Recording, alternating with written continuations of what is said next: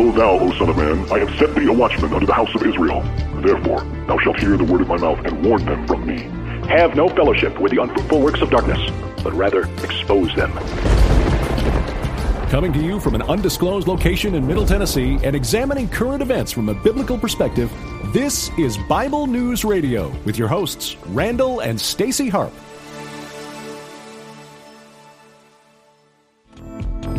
All right, hey people. Hello people. Yeah, we're like 3 minutes late, but who cares? It was my fault. The joy of live streaming here on the internet. I think today we're on Facebook. Can you believe it? The world's largest social media platform came back to us people. Now we can all live and breathe again. No, I'm just kidding. Anyway, hey, do me a favor. This is going to be a really interesting conversation, in my opinion. If you've ever heard about the King James only controversy, you know, or you're one of these people that's like all like concerned about how the Bible was put together or anything like that, you're gonna definitely want to listen to this show because it's gonna blow you away. I think you will be blown away. I think you're gonna be blown away by this show because my guest, first of all, he's super cool. He's a good friend of ours, and he wrote this new book called Rebooting the Bible, and the subtitle of it is The Astonishing Story of a 1900-Year-Old Rabbinical Conspiracy to Corrupt the Bible, the Bible's Ancient History, and Thwart Belief in Jesus as the Messiah. Yeah, if that doesn't have your attention, people, I don't know what would. Actually, here on the back here, it gives a little bit, you know, of history, but it says here, rediscovering the ancient Bible of the early church. Have you ever wondered how the Old Testament was put together? Who wrote it? Yeah, well, we're going to learn about it just a little bit today. And then have you ever wondered about the New Testament? Have you ever wondered about archaeology and the whole timeline and all that stuff? Well, if you have, you're going to definitely be interested. If you haven't, this may just put a little teeny weeny bit of a fire under your, I was going to say butt, but that's not what I mean. You know, your chair, which you're sitting on with your rear end. Just so you know. Anyway, so you can go ahead. You can share it out. I'm gonna share this out, and then we're gonna talk to our guest, who's been on my show. I don't even know how many times. I actually had the opportunity to meet Mr. Douglas Woodward in like a couple years ago, but I met him many years prior to that, and I have to tell you, every single one of his books, pretty much, we've talked about on our show, and so I have to tell you that he is he's a really, really, really smart guy, and I'm just going to tell you, you should definitely listen to the show, share it out, get the books, and read and get informed. I'm going to go ahead here. I'm going to go ahead and copy and paste this, and then share it over on Facebook. Don't forget, if you're on Facebook, you guys, you have to let me know. You guys say hi or something, because I'm not going to be able to see you unless you say that. Oops, I'm going to go ahead and do that right there. Boop. I said boop. Yeah, I did. Kind of like I do with my dog. Boop. How many of you guys boop your dog's nose? Anyway. Anyway, that was supposed to be funny. Some of you guys are sticks in the mud, just so you know. Okay, all right. So let me get back over here to my Bible News Radio page, and then I can see. And if you're on YouTube, sorry, I can't like monitor everywhere, just so you know. But you will definitely be thought of. Yeah, I will. And there's Randall. Did you want to say something? Yeah, I'll do my best to monitor YouTube, so I'll be the YouTube monitor as much as I can. All right. In between doing everything else. Because you are a superhero, not paramedic, but you're a superhero producer, right? I'm the star. Yeah, I am. As you can tell. How many of you believe I'm the star? People, put a 1. All right, just kidding. All right, so who is Douglas Woodward, or Woodward, depending on who you are in the world? Woodward. Okay, let me tell you who he is. He has a big, long bio. I'm not going to read it all, but I'll give you the condensed version. He's an author, researcher, a speaker on Bible prophecy, American spiritual history, and the apocalypse and culture, and the paranormal. He's an interesting dude, in other words. He has a bachelor's, and do you have a theology degree? Is that what that is? Uh-huh. Okay. And he studies alternate history, which may be more actual real history than the whole revisionist history garbage that we're all been taught and sold here in America. Anyway, he has a lot of books like The Final Babylon, Lying Wonders of the Red Planet, The Uncommon Sense, The Next Great War in the Middle East. Let's see here. Pandemonium's Engine, he had a part in that. God's Ghostbusters and Blood on the Altar. He appears on TV shows all the time, like Sharon and Derek Gilbert for Skywatch TV.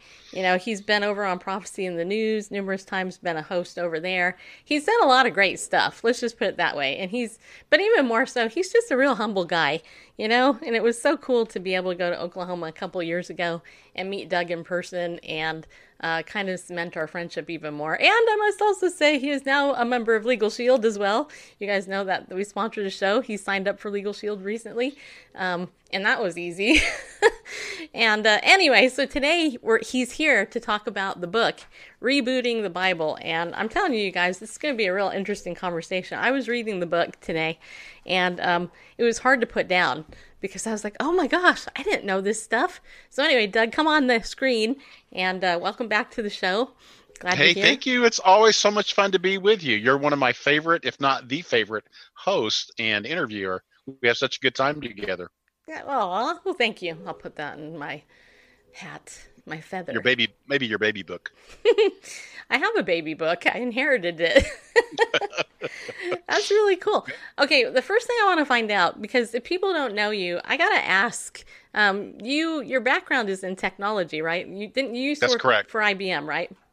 I used to work for Microsoft, for Oracle, and I was a partner at Ernst & Young and their consulting organization. So I've done a lot of things and worked for some great companies.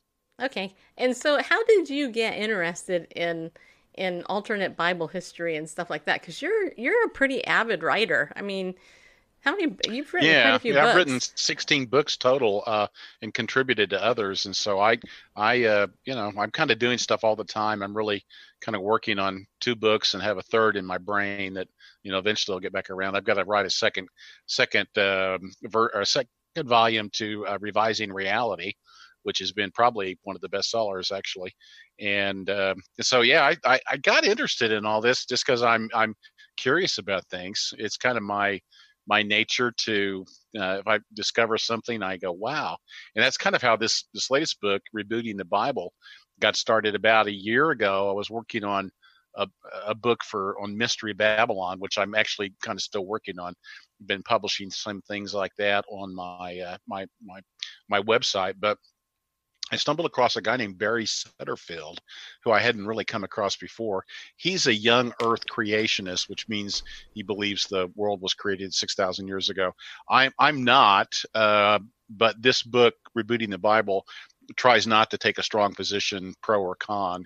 It's really focused, though, on chronology and when did Genesis 1 or Genesis 2, 4, when did these things really happen? When was Adam and Eve created? And so anyway, Setterfield got me interested because he was talking about a different chronology and talking about the Septuagint. And I didn't know Septuagint's the Greek version of the Old Testament that was translated from Hebrew into Greek around 285 BC. So almost 3 centuries before Jesus.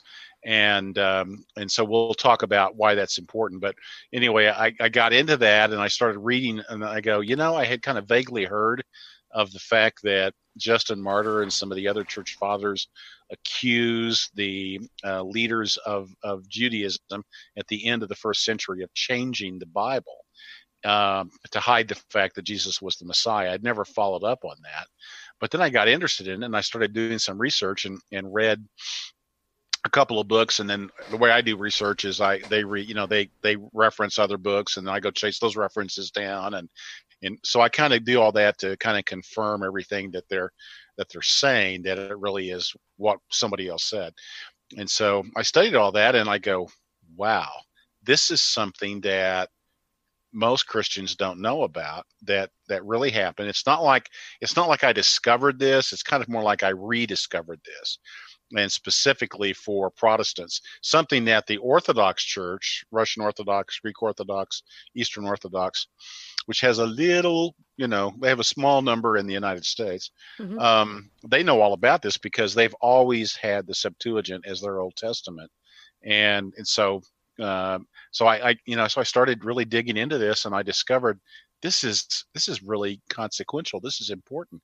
And then I tripped over the chronology, as I said, and then I realized, hey, this has real implications for the whole issue of when did the flood of Noah happen? When did the Tower of Babel happen? And so this is pretty important stuff. So that's kind of what got me hooked on it. Yeah, well, I know a lot of people are probably going, all right, Stacy, did you just put a heretic on your show? I mean, seriously. And because there's a huge, oh my gosh, as you know, there's a huge debate about the King James Bible, right? I mean, we ran into it. I ran into it. I mean, my very first Bible I read was a paraphrased Living Bible. I've had people say, you're not saved. How dare you read that? It's like, well, how's that happen? How does that happen? I host Bible News Radio. I know. I'm probably not saved. But anyway, wait, hold on a minute. David Blum said hi on Facebook. And Celine is on Facebook. Hi, Celine. Let me say some hi's to people here as well. We got Pastor Garrett in the house. Diane, Melanie, Sylvia. Hey, Mia's there. Mama Gina's there. Freedom, Angie's there. Rob's there. Sharon. Little Mac, I don't know who you are, but hi, Mac, you're little, huh? And CGB, I don't know who you are either, but anyway, thank you guys for coming in. And Sean, hey, there you are. Some of our Facebook peeps are actually coming to Periscope so we can see them better. So hey, you guys, thanks for coming in. And is that Wanda? Did I say Wanda? Oh no, that's Sean. Sean, you need to put a picture. Put your picture on Periscope, then it doesn't look like you're a troll. I call you troll boy. Troll boy. No, I'm just kidding. Anyway, so there's a big debate about the King James only crowd. We're not going to get into that. Let's just say that where I stand on the issue is no. The King James Bible is not, quote, the only Bible in the world that people, can read and get saved with, I mean, there's this whole thing. And then the other thing you kind of alluded to in the big apologetics world where people love to debate and fight as Christians is, well, is there a flat earth, young earth, old earth, and all that? And actually, where I personally stand on that issue is I am very open to, I take the Bible literally, but I'm also very open to the idea that God created the world to look older than it was when we first, when it was first created. And maybe it looks older, because because I believe he created Adam as an adult, right? Which means that he created Adam didn't have any attachment issues because of breastfeeding or anything like that. Just saying, people. Anyway, it had to start somewhere, right? That's right. We start with the chicken and not the egg. Yeah, well, anyway, and you know what? Ultimately, in the long run, honestly, I don't really think it matters a whole lot, to be honest. I think what really matters is who Christ is and how he came to how he came to save Israel, the Jews, and us. And what you're contending, if I'm understanding you correctly, is that the rabbis messed with the Masoretic text of the Old Testament in order to hide that, because to hide that Jesus was the Messiah in some of the text, and because they didn't want to admit that he was actually the Messiah. Is that correct? Yeah, that's essentially right. We could kind of get real technical and kind of follow it along, but essentially, let me see if I can simplify it.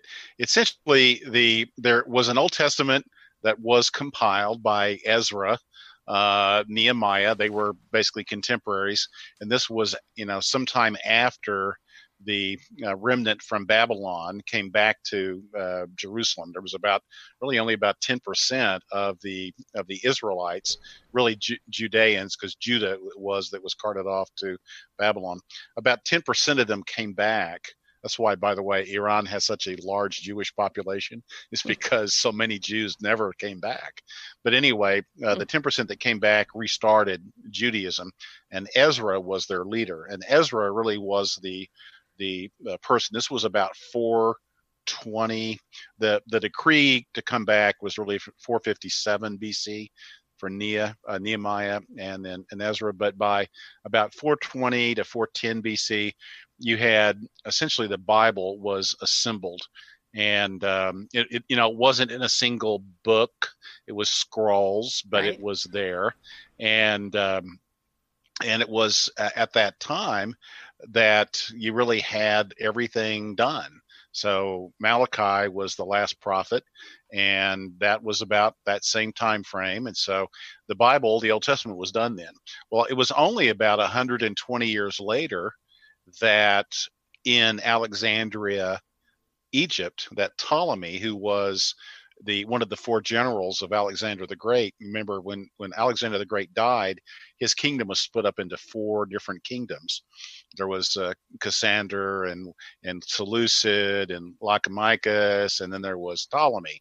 And Ptolemy was the smart guy. He picked Egypt as the one he wanted, as the area he wanted, because that was the breadbasket of the world. It was the most fruitful, the richest, and so forth. And so anyway, so Ptolemy and then his son, Ptolemy II, Philadelphus, they had been building a library, a famous library in Alexandria that ultimately was burned in about 43 BC or 45 BC when Julius Caesar and Pompey were having a big war, big battle in Alexandria. That's when it burned. But 200 years before that, the Philadelphus, the Ptolemy II, he had heard that the Hebrews had the most sophisticated legal system. And so he sent folks up to Jerusalem and asked Eleazar, who was the high priest in Israel at the time. This again is about 285 BC. He said, would you send scholars that know both Hebrew and Greek to Alexandria to create a copy of your Bible in Greek, that we may put it in our library, and that the Jews that live in our city, which was about 25% of their population, that they might have access to a Bible in what has become their native tongue, because by that time they didn't speak Hebrew anymore. They were speaking Greek. The Jews all over the world were speaking Greek. And so that was kind of one of the functions or utilities of having a Septuagint, was now the Hebrews, the descendants of the Israelites and Judah and so forth, they actually now had a Bible in a language that they could read. And so that was the reason why the Septuagint was written. And again, it was written almost 400 years before the Masoretic text, which is what our Bibles in Protestantism are based on. Before that family of text and manuscript began to be built. So, and we're going to talk about how that is built, but I'm going to pause for a second and let you comment. Ta-da! It's back to you. The ball goes over the net. Back to Stacy. Okay, so just to clarify, just briefly. Yes. So the Old Testament Hebrew is the Masoretic text. The Old Testament, not exactly. Let's think of terms of the Old Testament Hebrew, the original. Let's call it the original. Okay. We're going to call it H70, H for Hebrew, H70, and it's also known as the Vorlage, Vorlage. Think of a Vorlage as an original copy from which other copies are made. So it's kind of like when you go to the Xerox machine, you have your original. So that's the Vorlage, and then copies are made from that. And so the Old Testament that Ezra put together, and it was assembled by 410, that's really the Vorlage, the H70, and so forth. That's the original. Okay. And then the Septuagint is the New Testament written in Greek. Old Testament. Old Testament. That's what I meant. Yep. It's just the Old Testament. But it happens to be the Greek Bible that the apostles and the writers of the New Testament, like Luke, right. It's the Bible they use to quote the Old Testament. Right. And we see, so much of the New Testament is really the Old Testament. I know Chuck Missler used to say something to the effect of, the The New Testament is concealed in the Old Testament, and the Old Testament is revealed in the New Testament. Yes. And so much of that. I mean, most of you guys out there, you have a study Bible. I mean, I have a really good study Bible. This is my Bible. It's a Hebrew Greek translation. It's New American Standard Version. And from the Old Testament, we have the things in caps that are put inside the New Testament, so you see the quotes. One of my favorite things is actually seeing why they quoted it from the Old Testament, putting it back there. So you're contending, though, that from history that people don't know, there's a rabbi or rabbis who decided to rewrite and take out some of the stuff in the Old Testament. Really change it. They altered things. Yeah, and you gave what was it? I think it's Psalm 46, right? There's Psalm 40, verse 6. That's quoted in the book of Hebrews. There's quite a few of the verses in Hebrews that are quoting the Old Testament. And you go look in the Old Testament, even if you're in the King James, the King James New Testament, by the way, is fine. The King James Old Testament has corruptions in it. And when you just compare the two, you see the differences. Not always. It's just really in two sections or two areas. One is messianic prophecies that deal with the nature of the Messiah, his mission to the Gentiles, which the Jews changed. Right. Right. And it's in chronology. All right. So it's really in those areas where you see changes being made by a rabbi named Rabbi Akiva, and his sort of disciples that were holed up in this little town outside of today's Tel Aviv, known as Jamnia or Javnia in Hebrew. All right, and this happened right at the end of the first century, about 3 decades after the temple was destroyed. And these guys, they called themselves rabbis, but guess what? They were the Pharisees. Because the Sadducees and the scribes, the Sanhedrin, all disappeared after the temple was destroyed.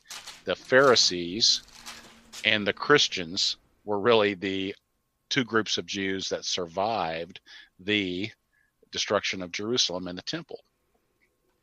Okay. All right. I want to look at this first. Am I going too deep, or is that all good? No. This is good.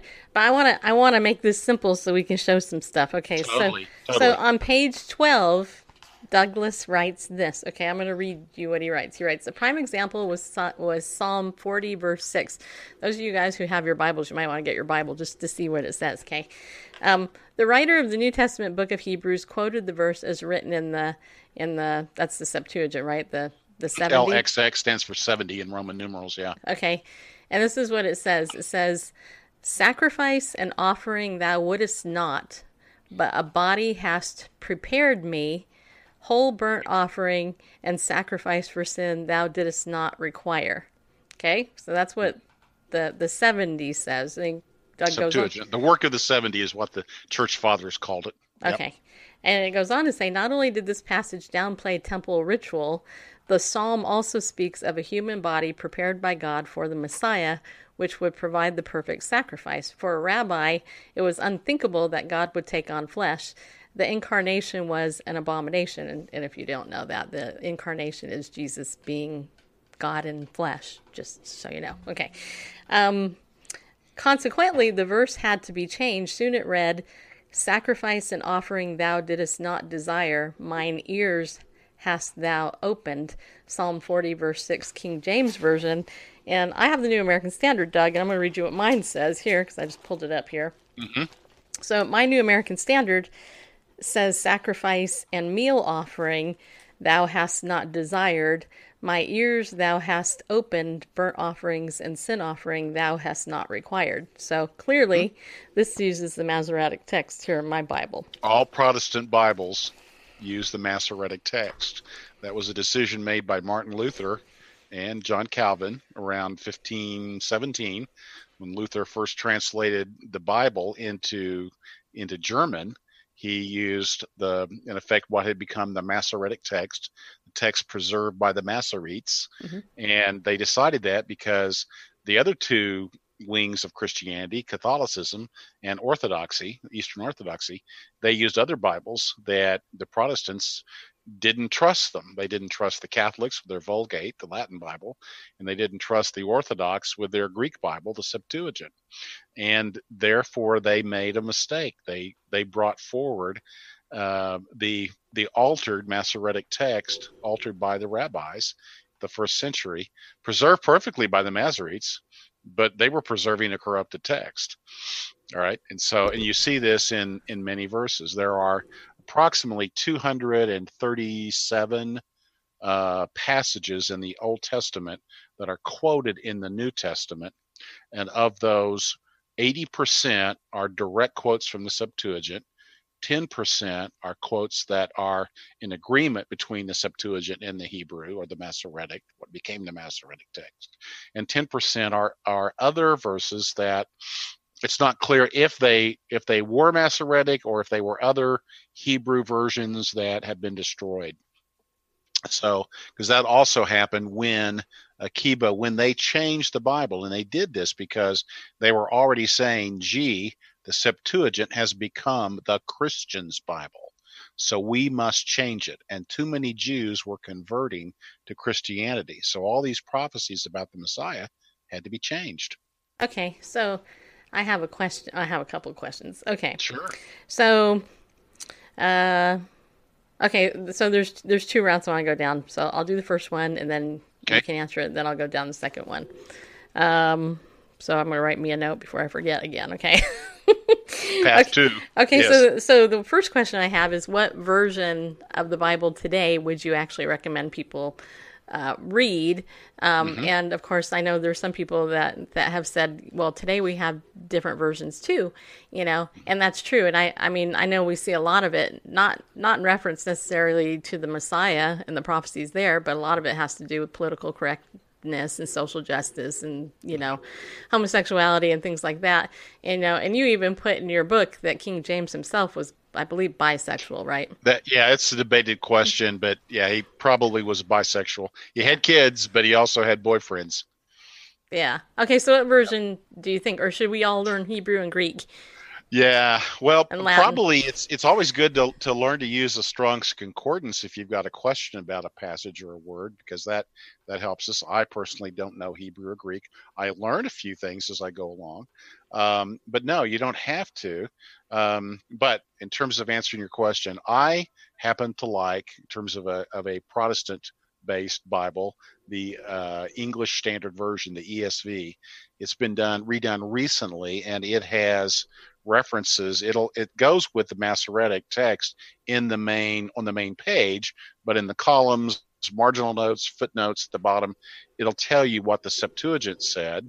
It'll show you the differences, and then it'll also show you what the Dead Sea Scrolls said. Right, because there are variants. They're called variants, which are little things that are different, little phrases that are different, spellings that are different, something that's been added, something that may have been omitted. And so that's what I would recommend. But it's important to understand that if you are looking at historical issues, if you're looking at chronological issues, you better refer to the Septuagint because it is much more accurate. And perhaps we'll talk a little bit more about chronology in a moment. Yeah, we will. Okay, I want to get to that third. But my second comment, and I know you addressed this, is, some people who may be coming in going, well, you're an anti-Semite, Doug. Yeah, you are. You hate the Jews. And it's interesting, as I was reading through your book, I didn't read the whole thing, obviously, but I definitely want to, based on everything I've read. I've read so far. But to me, you're completely pro-Jew. As if you know anything about the history of the Jews, you're obviously pro-Jewish. Hello. Very much so. Yeah. Because I'm not pro-Pharisee. Right, but you're trying to expose what the Orthodox Jews or the Pharisaical Jews did in order to blind the fact that Yeshua is the Messiah that came and that they're still waiting for, and many have rejected, but praise God, so many have accepted now too. Yeah. No, I'm not against all rabbis. I think rabbis are pretty cool, and I'm very much I'm more on the dispensational side of things, where I believe that there is a purpose for what's happening in Israel today. That while the Jews have been gathered back together, predominantly in unbelief, someday the fact that they're in Israel is going to be a key factor in their redemption. I believe that's important. So I believe we pray for the peace of Jerusalem, and we love the Jewish people, and we should do that. But yeah, the leaders and what they did in terms of creating a new Judaism that wasn't based on the temple, but it was based on the wisdom of the Mishnah and the Talmud, which became a new Judaism. And it migrated away, for the most part, from Palestine into Babylon. And that's where it was really housed for the next 800 years. It went, until about 500 AD was when the Talmud was really completed, after roughly 300 years. And after that, then you had the Masoretes. The Masoretes really were the ones that did the protecting of the written word. The Talmud, the Mishnah and the Talmud, were codifying and commenting on the so-called oral law, which was already beginning to exist in the time of Jesus. And it's what Jesus criticized the Pharisees for, was that they were making precepts, the precepts of men, you were using to override the word of God, which was the written word.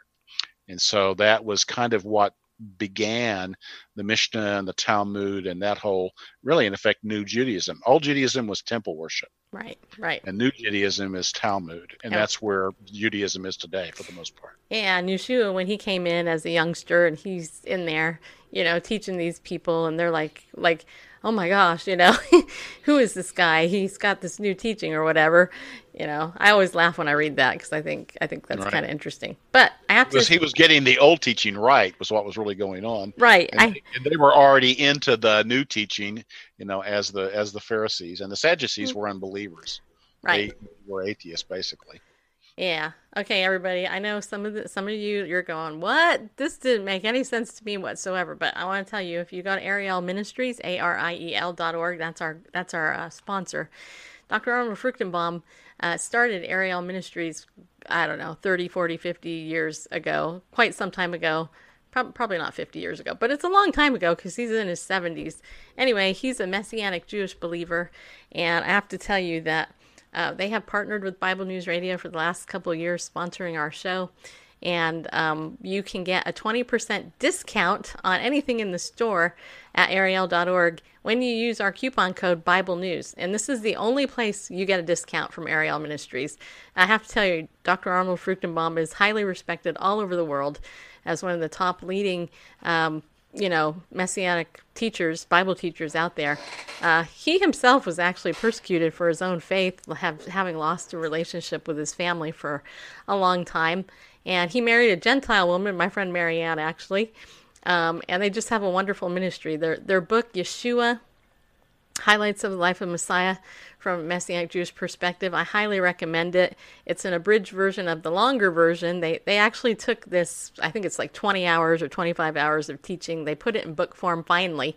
But I tell you what, I went through that like 20-something years ago, changed my life, and gave me complete understanding of the whole issue of Israel and Jewishness and stuff. And then when I found out I was 1% Jewish a couple years ago, gosh, man, that's a amazing thing, just saying, But anyway, so go to our website, BibleNewsRadio.com.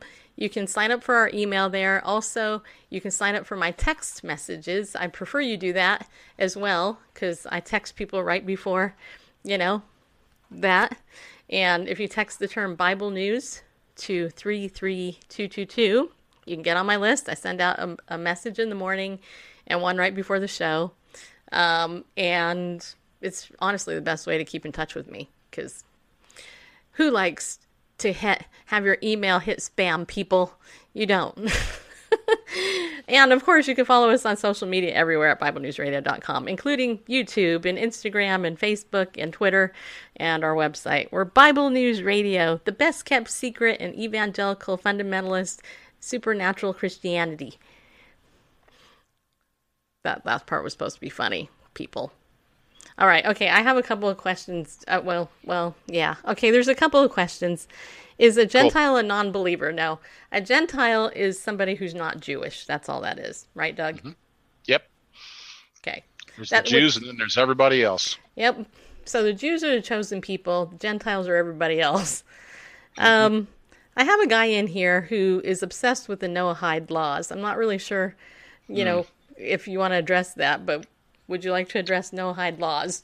Well, they're the very basic laws, and I'm not an expert on them. I just know that they're not probably something that we should be really emphasizing. You're kind of dabbling pretty close to Sharia law, and so it's we have surpassed and gone well beyond that. And of course, the law of the land. The law of the United States is really based more on Christian and the Judeo-Christian principles of law, which is, again, that's part of the good part of Judaism and the Talmud, is they have really bequeathed to us laws that are really at the foundation of the Constitution, Declaration of Independence, and so forth. So that's the good part. Okay. Another question is, Sean wants to know, does the Orthodox Study Bible put out by Nelson use the correct Old Testament text? Do you know? Well, the Orthodox Study Bible does use the Septuagint. It is, I've read both it and then the other, if you want to get a Septuagint that is in English, this is the one. I don't know, is that coming across? Yeah, it's coming across darkly. Oh, that's cool. New English, this is more academic. It has more detail in terms of the differences between the Masoretic and the Septuagint. And so if you're into studying, this is really the Bible to get. It's abbreviated the NETS for New English Translation of the Septuagint. Both the Orthodox Study Bible and this Bible are both good. This Bible I recommend more for study, and the Orthodox Bible I recommend more for just reading. There is more of, we haven't talked about the Greek versions that Rabbi Akiba authorized to help confuse, help keep the Christians from taking over Judaism. The Orthodox Study Bible probably has more influence of some of the bad Greek Bibles, but it also has much more in terms of the ritual of Eastern Orthodoxy, which, if you're not familiar with it, it's pretty confusing. It's not Catholicism, but it's closer to Catholicism than certainly Protestants are used to. Okay. Don't really get that with the NETs. What about the Amplified version? Amplified version is still Masoretic based. It is, okay. I actually like that, but I love looking up actually my Bible here.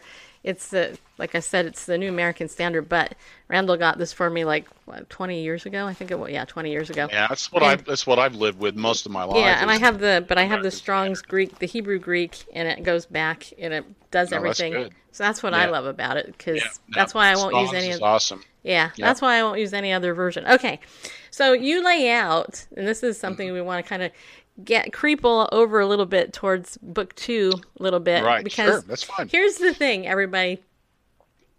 There's 2 alternate points of view that Doug writes about as far as how we should look at history and the Bible and all of that. And, it's interesting because among a lot of people who like to debate this stuff, and some of it's fine to debate, but people get really ticked off. I mean, there are some people just they'll, you're a heretic. I mean, I've been deemed a heretic. You're not doing any good, for the Christian church unless you are deemed a heretic or an apostate. So you have to be pushing it. Yeah, Melanie is asking, what do you think of the chronological Bible? I'm going to try to answer that, and you can tell me if I'm right.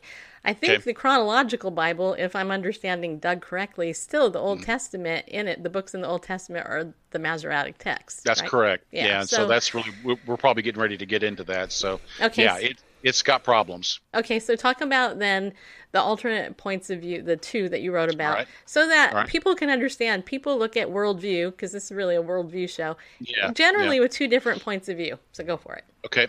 All right. So this book is part 1. There will be a second part, provided that there's enough people that really like what I'm doing here, and I think there will be. Part 2 I've already outlined. It's in the outlines in the back of this book. And in part 2, I will go into basically the Old Testament stories, really, the first, it's primarily the 50 chapters of Genesis, but really going back further into the first 11 chapters of Genesis, where you're really dealing with Peleg, going back to Nimrod, then the Tower of Babel, the flood of Noah, back into the creation and Adam and Eve and so forth. And once you have the chronology of the Septuagint, you're in a better position to understand the interplay between the events of the first 11 chapters of Genesis and archaeology, Egyptology, because the rabbis crushed about 1,500 years out of the chronology of the Masoretic text, what became the Masoretic text. What you have then is you have the flood occurring essentially in 2350 BC, whereas the Septuagint says it happened 1,000 years before that, in around 3350 BC. And instead of the Tower of Babel happening around 2100 BC, it happened more like 31 to 3150 BC. Now, why is that important? Well, the Egyptian pyramids, at least academics say, were built around 2500 to 2600. This is, the pyramid of Khafre and Mankuri and so forth. And now whether or not they really were built in is another question, which we'll get into some more in the part 2. Part 2 will again deal with more of the relationship between the archaeology of Mesopotamia and Egypt and the archaeology or rather the chronology of the accurate chronology of the Old Testament, which is the Septuagint. Now, why do I say it's accurate? Well, it turns out that there's lots of reasons, and I go into those reasons, but the main reason is that I would say is that the church fathers all argued that the Septuagint chronology is the correct chronology. Josephus, who wrote towards the end of the first century, he basically used the same chronology as the Old Hebrew and then the Old Septuagint. Although he translates directly from the Hebrew into Greek, he wrote in Greek, he translates directly from the Hebrew, but he used that. The Samaritan Pentateuch that was written about 350 years, was written about, yeah, that's right. There was an original version in that time frame, but then there was, of course, follow-up. There's the Syriac version, the Peshitta. These all tend to use the Septuagint's history. You don't really see the chronology of the King James and what became sort of the standard Bishop James Ussher, the 4004 BC beginning. You don't really see that chronology even appearing until after the first century AD. So I go through all the history. I point out the church fathers like Justin Martyr, like Augustine, like Irenaeus, Tertullian, and so forth, Ephraim the Syrian. Looking at all of those, they say that the beginning, Adam and Eve were created around 5400, 5500 BC. I say 5600 BC, and I walk you through all the reasons why I actually come up with that kind of chronology. And then even after the Reformation, there's 12 scholars that I list that still side with the Septuagint's chronology. So the emphasis on James Ussher, young earth creationism is really tightly connected with the King James chronology. And, there's really some real problems. And so the main point is once you go with the chronology of the Septuagint, then you can reconcile or synchronize the chronology of the Bible with the chronology of archaeology and Egyptology. Like much today. More so. Yeah. Okay. And so from an empirical, evidential standpoint, that's an important thing. Okay. Because, one of the things, I wanted to read you the alternate views, and then I did see your question there, too. We'll get to that in just a sec. So Sure. there's the two views. One, alternative view one is the Spirit of God preserves the Word of God presented through the Bible by inspiring only one specific version, which believers must declare as God's Word. So a lot of people believe that's the King James Version. That's the King James Version. Or alternative two, which I tend to hold to, is the Spirit of God providentially preserves the Word of God presented through the Bible from the work of scholars who study the text, applying reason and science to detect the authentic original words and meaning as intended by the author. If God preserves his word in this manner, human agents, i.e. scholars, must demonstrate evidentially which text or meaning is most authentic to what was first written millennials ago. And then you actually talk about how, if we took the first part the first alternative view, then like the Dead Sea Scrolls wouldn't really mean anything. And also all the archaeology of today that we see, who cares? Who cares about it, right? All thrown out. Right. Yep. So what you're arguing is basically that, look, God did preserve his word. It was corrupted around in the 1600s, right, with King James and all that. And then King James translated what had already been corrupted. Okay, that's what I meant. Right. Yeah. All right. So, and so we have a Bible, though, that has some holes in it as far as messianic prophecy, which even though, despite all that, God still, is saving the Jews despite that, right? Oh, yeah. He saves millions to the King James Bible. Right. So the message is still there. Okay. And so, but you also believe that other books like Enoch and some of the other books that talk about, the Nephilim and all this other stuff, which is why that 1500 period in the Old Testament is important, right? Because we've missed a lot of that history, and of course the origin of the pyramids, which seems completely insane to me, like a man did that. I have a hard time believing that, and yet there they are, and they've never been destroyed. How's that happen, Yeah, with all that's encoded in them, of course, so it looks like that the angels, the watchers, had a little something to do with it, just maybe. So there's an idea then in archaeology, if according to your book, if I read it right, that there's actually been recent, underground, very high, that's not the right word. High advanced cities, that have been, in the whole lost city of Atlantis, we hear all about that. A lot of people don't understand that when the flood took place, why it took place. We just hear, God just was mad at mankind because they were exceedingly wicked all over the place, and so he decided just to wipe out humanity. Yep. But that's not really the case. At least I don't believe that. I think you don't believe it. I mean, we kind of hang in the same fringy circles. We agree. But if people who are new to the show have never heard that, go ahead and explain what that is, because in a nutshell. Well, in Genesis 6 verses 1-4, it talks about the sons of God coming into the daughters of men, or into women, and they had offspring known as the Nephilim, and they were the giants, the men of renown. And that was really, we believe, what sprung all of the myths about the Titans, the Olympians, and so forth. And it does tend to fit if you look at it from that standpoint. Some good work has been done, for instance, by Derek Gilbert, who's written a couple of books on this. One of them, I think, is called something like the last War of the Titans or whatever.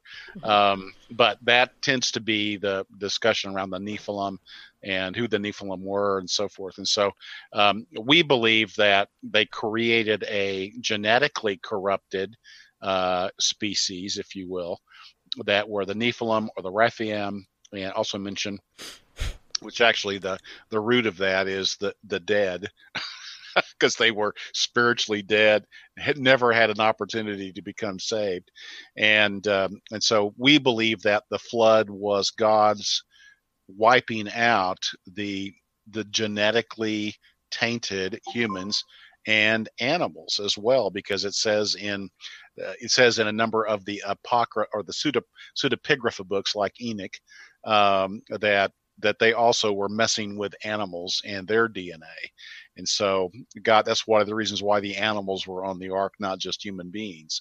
And so that's the belief that those of us in our sort of neo-prophetic community, which is really a big community now. Yeah. Well, we believe these things. I have to tell you, when Jan Markell from Olive Tree Views decides to go to a conference from, Prophecy Watchers with Gary Stearman and Bob Ulrich, when Jan Markell, Miss Conservative Messianic Jew, joins, and David Reagan, when they go and they associate openly, with, I shouldn't say it that way, but you know what I'm saying.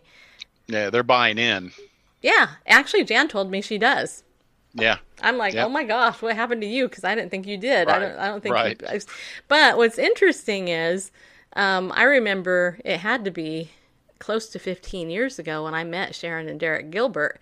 When they're still doing PID radio, and Derek, he does my role in voiceover. But when I met them, through my original show, Blog for Books, and when it was called Mind and Media, when I first started this 15 years ago, I thought those two were out of their mind. They sent me their books. I'm reading them. I'm like, you are weird. You're a weirdo. I don't even know who you are, but but what happened was they kept sending me their books. I kept listening to them. And then it had to be, gosh, I don't know, probably 10 years ago. I don't know. Okay. Yeah. That the TV show V came out about the whole alien thing. Randall was getting into all this science fiction stuff. I was like, what is this garbage? I don't like science fiction. This is stupid. And I started watching this show and listening to those guys. And then I was listening to some other people. Derek and Sharon interviewed me on their show, which then gave me access to their platform, and then some people from them started coming over to see me. And then it was also around that time that I was introduced to L.A. Marzulli, who's Mr. Hot, right, controversial. He's Mr. Giant. Yeah. So L.A. came on my show. I was one of the first people to I think I was the first person to interview him. So I was like, okay, this is weird. And then I met Doug Hamp, who wrote the book Corrupting the Image, and he's a biblical scholar with Calvary Chapel. At least he was at the time, and Calvary Chapel's pretty biblical, So I'm like, okay, all these weird scholars. And then Arnold Fruchtenbaum, who is the founder of Ariel, he actually holds to that view as well. And so I'm like, huh. As did Chuck Missler. Yeah. And then I started studying Chuck Missler, and I'm like, oh my gosh. So this is nuts. And it was like all of a sudden my eyes were opened, and I'm like, oh my gosh, this is like, how did I not see this before? And I have from some friends that mock me, and they're like, you're nuts. I'm like, whatever. You're just uninformed. I am the most conservative person that you'll ever probably meet. And yet I actually hold this view because when you it's almost like there's so much evidence out there. How can you deny this? It's just obvious. Right. To me, it's obvious. Yeah, we start seeing 9-foot tall humans, and you see references when Abraham Lincoln, mentions the giants near Niagara. The evidence goes on and on and on. And of course, Steve Quayle, Tom Horn, all of these guys, they all subscribe to this. Tom Horn was early into this, as was Quayle. And so, I had his book. That's where we are. Yeah, I mean, it's crazy. I know some of you out there are like, what the heck? But honestly, you guys, my tagline is be bold, stand up, go with God because he loves you. Part of the reason I'm so bold in my faith is because I'm very confident with what I know. Because I was challenged when I was a very young believer. I mean, literally a baby believer. My older brother is a huge skeptic. To my knowledge, to this day, he's still not saved. And he challenged me, well, that book is a book of fairy tales. I'm like, really? And so I instantly, God called me to essentially to apologetics and to defending the faith. And I got really grounded in learning Christian apologetics, understanding what I believe about God, why I believe it, and being able to confidently defend it. And as a woman, honestly, that's rare. I mean, there are a few women out there. Sharon Gilbert's one. I can say Janet Parshall, she is. Dr. Nancy Piercy is. I've had her on the show. You guys should read her book, Total Truth. It's really good. And there are a handful of others, but there's not that many women that actually will be bold enough to say, oh yeah, I believe this and stuff. And so you guys are just weird for tuning into the show, just so you know. It's weird. I mean, who would have thought this cute little package would be a message promoter of this stuff? You're nuts, Stacy. Yeah, I am. Probably the most enlightening book, by the way, Doug Hamp's book is a great book, but the most enlightening book recently has been Michael Heiser, Dr. Michael Heiser's book, Reversing Hermann. Right. I have to get him on the show. Boy, that is powerful. Was he on your show talking about that book? I've had him on my show once, and I just need to get it. I just need to set it up and get him on because he said he'd come back on.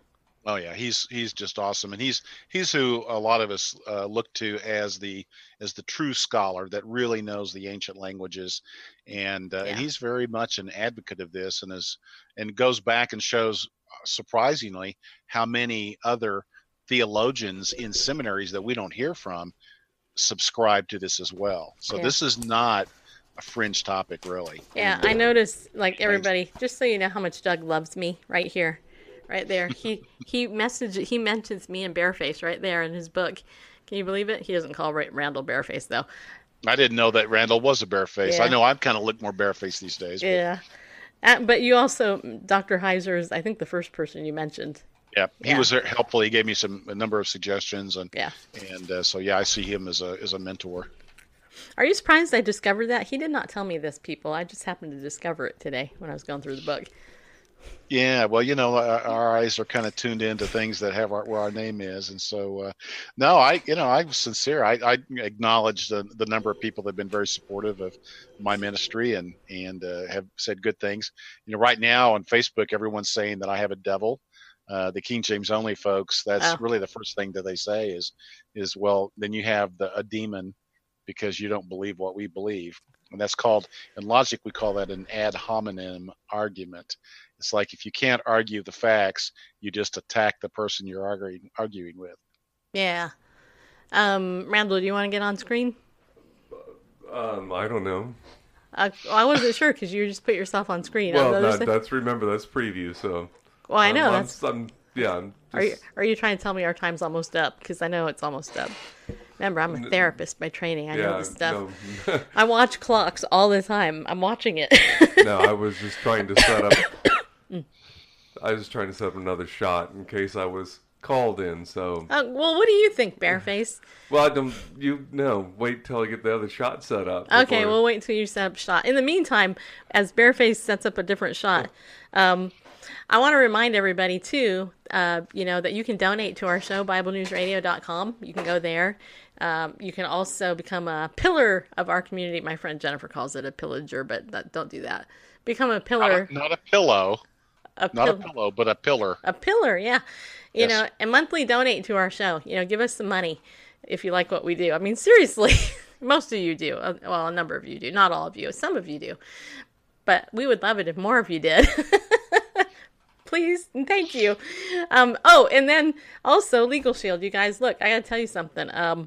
What was it? Oh, this morning I was at a networking meeting, and I was talking about Legal Shield to somebody, and one of my members that I signed up a couple of weeks ago shared with me how she called her law firm in order to look at, I think it was a medical bill she was having some issues with.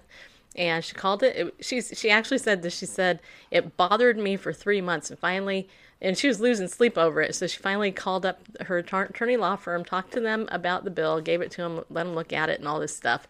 And at the end of the call, she said she just felt a peace of mind. You know what? And that's really what the service is. It's a great service. You can get your will done. You can get your identity theft protection as well. In fact, today over on my Stacy Lynn Harp MS Facebook page. If you're not on that one, you can go there. It's Stacy Lynn Harp MS. That's facebook.com/Stacy Lynn Harp MS. Go there. I did another video, a short 10-minute video about the identity theft issue and there are 6 areas of identity theft. Most people think there's only one, and that's credit cards, but there's 6, and we cover that. So you can go check that out as well. And if you just want to learn more, go to bit.ly/LOJ, that stands for Ladies of Justice 2019. Make sure it's all caps, those of you on the podcast. Or just message me directly and I'll help you out. All right. And Doug, you're a member. You want to talk about Legal Shield? Yeah, I absolutely recommend it. I actually have done a lot of security work, information technology work. I mean, after all, I use the word rebooting in the title, right? Mm-hmm. Rebooting the Bible. So, you walked me through the benefits of it. I am just like the president of the Hair Club. I am, also, and actually, I'm not the Hair Club, but I am a member of the Legal Shield, and so I believe it's a good thing. I think it's money well spent. So I encourage people to do it, and there's enough benefits if you take advantage of them. That what you pay out in premiums, you're going to get back and in freebies and discounts. Yeah, well, not only that, but the hours too. This is another thing I heard today. Those of you who've been members, you're actually accumulating civil trial hours that are paid for. And so here's the idea. Like, I forgot how many you get a year. I think it's 60 a year or something like that, which means, and I have a friend who actually ended up having to go to trial because they were in a car accident and some stuff happened. And long story short, when her attorney talked to the other guy's attorney before they actually went to court, one of the first things they said was, hey, my client has 450 hours of paid attorneys already in advance, and that comes with your membership. People who cancel that, they're like, they just threw that money out the door. You never know, and that's why I always say, you guys, look, don't get Legal Shield because you're a bad criminal. Get it because of the bad criminals and the people who are trying to take advantage of you. That's the problem. Yeah. Anyway. Well, sometimes even just having that prepaid legal available to you is enough to intimidate a person that might bring suit against you, because guess what? They're going to have to face the fact that you've already got an attorney, and that attorney's already paid for, so they're not going to be able to run you out of money, using a lawyer. So it's a pretty big benefit. Just ask Paul Manafort, right? So, and Jerome Corsi. Yeah. Oh yeah. You never know. Nope. Okay, Bareface, did you want to get on? No? I can if you'd like me to. Well, I wasn't sure you were setting up another shot. Well, just in case you were going to call me on. Okay. So you've heard the conversation. I don't mind. Do you want to go over a few minutes? Because I know we're already over 3 minutes. I guess. Oh, you're asking me? Yeah, this is an interesting conversation. And you're really the Bible scholar in this family, not me. Well, yeah, put Doug on. You guys can talk. Yeah, we can talk. I'm sitting in the dark here. My camera, this is a USB camera that does. It kind of lightens up a little bit when you stick your hand up there. Yeah, try to block the sunlight. Right. I got the sunlight coming here, and it tries well, we know. Just it's kind of like I could do this, and we know what I look like, but Yeah. no, go ahead. Anyway. So. Yeah, really interesting stuff, and it is interesting looking at the quotations in the New Testament of the Old Testament. Right. I know that the writer of Hebrews, whoever that is, Yep. Quotes exclusively verbatim, like word for word from the Septuagint. A lot of Paul's epistles are like, it's kind of like it's almost like almost a Septuagint. I kind of wonder if he maybe knew it from childhood in Hebrew. Well, he probably paraphrases a little bit, yeah. And that may be part of the reason why there's a little bit of differences at times. But of course, he knew Hebrew. I mean, he was trained in both. Right. So. Right, but the writer to the Hebrews, like verbatim, word for word, out of the Septuagint, which is interesting that a writer, apparently a Messianic Jew, writing to Jewish people, would write from the. Of course, it was to make the point that Yeshua is the Messiah. But yeah, he felt it's really true. By the way, when Paul's epistles circulated, they were bundled with Hebrews, and that's one of the reasons why people believe Paul wrote Hebrews. Completely different style, but it was different. It was a different audience, and for a different reason that he wrote this treatise, and so it's likely that it was Paul that wrote it, and absolutely. But you got to keep in mind that even in Israel. Yeah. People didn't speak Greek. The elite in society spoke Greek. Right. The elite in the church, or not the church, but in the synagogue and in the temple, they spoke Hebrew. But most of the the common people were speaking Aramaic. Right. And then outside of Israel, you had almost no one that spoke Hebrew. So it makes sense that the writer of the Hebrews was writing a text to be circulated outside of Israel using the Septuagint, because that was the Bible of the Jew outside of Israel. Right. But it seems like the audience was also those. Is my mic turned up, Stace? No, you're good. Yeah. I'm hearing you fine. I hear you fine. Anyway. I can turn it up higher for you. Your ears might be blocked because you're stuffed up. That could be. But yeah, I think it's interesting, instead of if the writer of Hebrews was trying to invent some new religion or whatever, why would he or she or whoever it was go back to, at that time, an almost 300-year-old translation of the scriptures? Exactly. Yeah. No, that's true. It's interesting looking at some of the King James only arguments against the Septuagint. Is one of the common arguments is that the Septuagint didn't even exist until 100 years after Christ. And and I'll have people say that. Oh yeah, no, and I'll say they'll say, you can't prove it. And I go, well, I can't prove that Plato wrote the Republic, right? But Homer wrote the Iliad and the Odyssey. But history and those people that are in effect the scholars of history, they have no problem saying that the Septuagint existed. Yeah, and the historians That's right. At the time, in the first century. Saying no, that's right. And it was, why were the Jews calling this the Christian Bible, and why did that irritate them, and why did Rabbi Akiva then, under the auspices of the Jamnian school, there were 3 new Greek versions written, and Akiva and the colony at Jamnia tried to eliminate all other Hebrew copies and eliminate. I mean, they wanted the Greek version that the Jews around the world read to be based upon the Rabbi Akiva version of the Hebrew.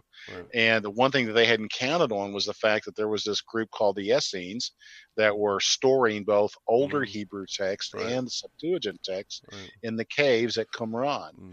And so they had thought they had destroyed, and even the Jewish scholars today say, yep, that was what they were trying to do. Interesting.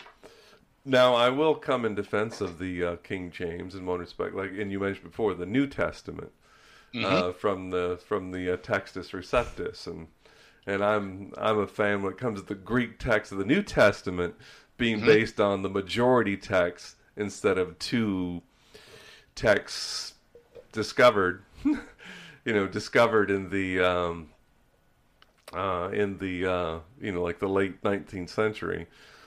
You're talking about the Codices of Sinaiticus and Alexandrinus. Yeah. We'll have to have a show. I'm working on writing on these things. And you guys can do it because it'll be over my head. No, it won't. The majority text, the Byzantine text also. Just when it comes to that whole textual criticism, is it more likely that verses were inserted into thousands of copies or omitted from 2, and I like, it just seems the reason omitted from 2 makes more sense than happen to get inserted into thousands in a sparse, geographic distribution. Anyway, so... we'll go through that because I have to study all that. Because I have to push back on those arguments because I definitely disagree with the research you've done and can explain why the majority text is called the majority text and why the Textus Receptus.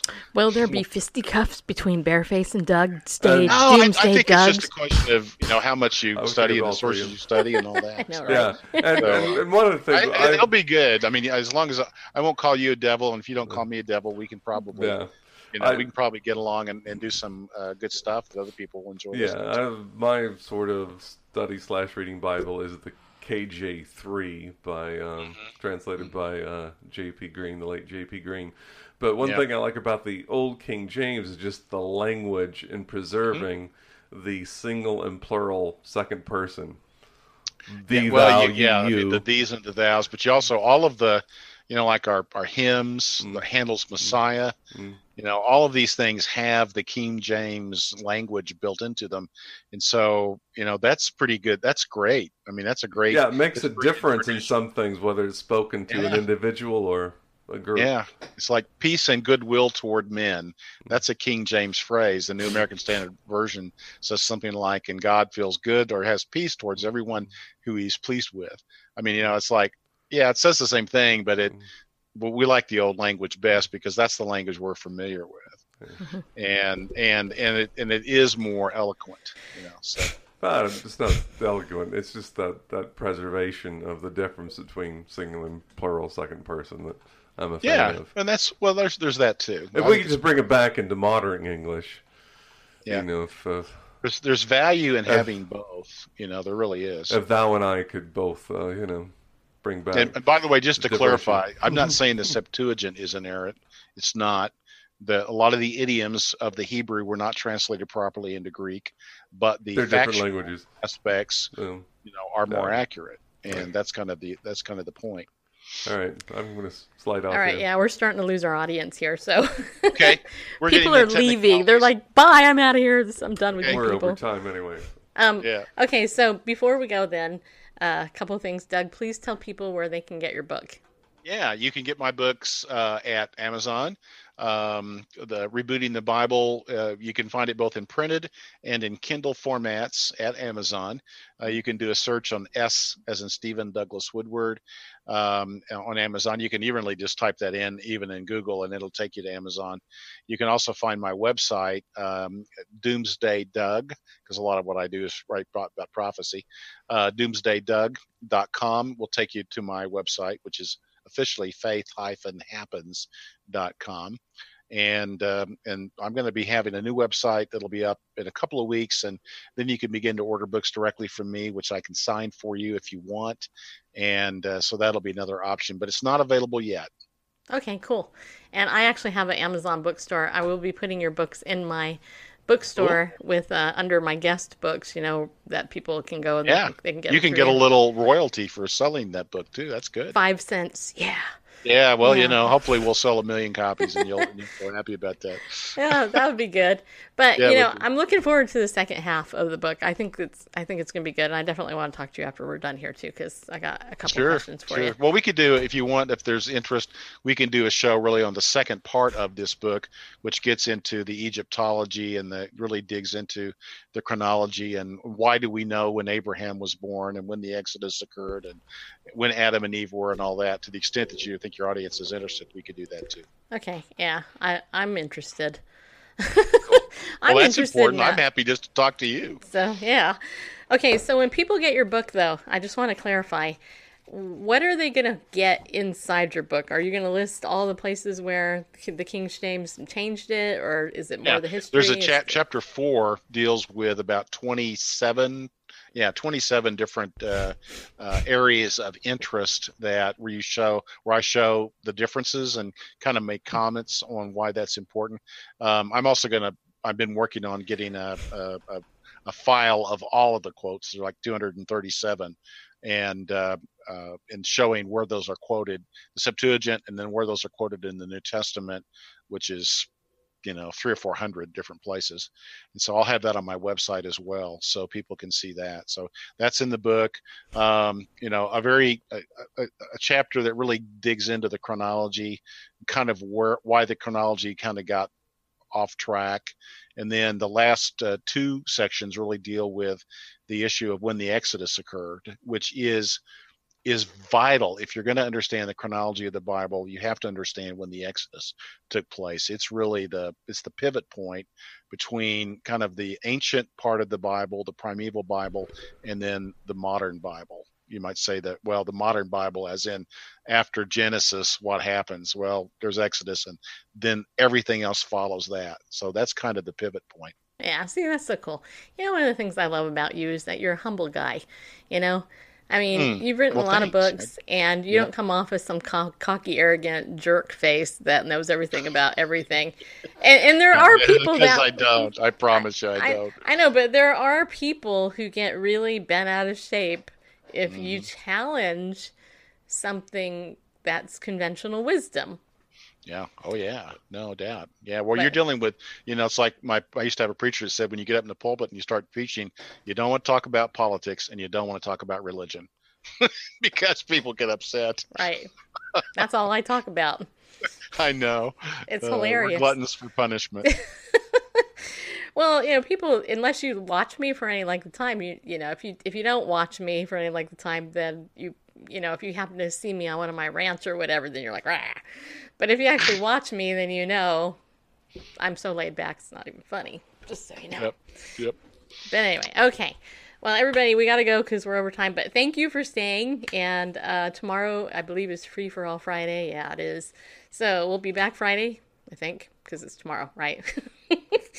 And as I always say at the end of every show, people, be bold, stand up, and go with God because He loves you. And He really does. So do it. Just go out there, be bold, people. We'll see you tomorrow.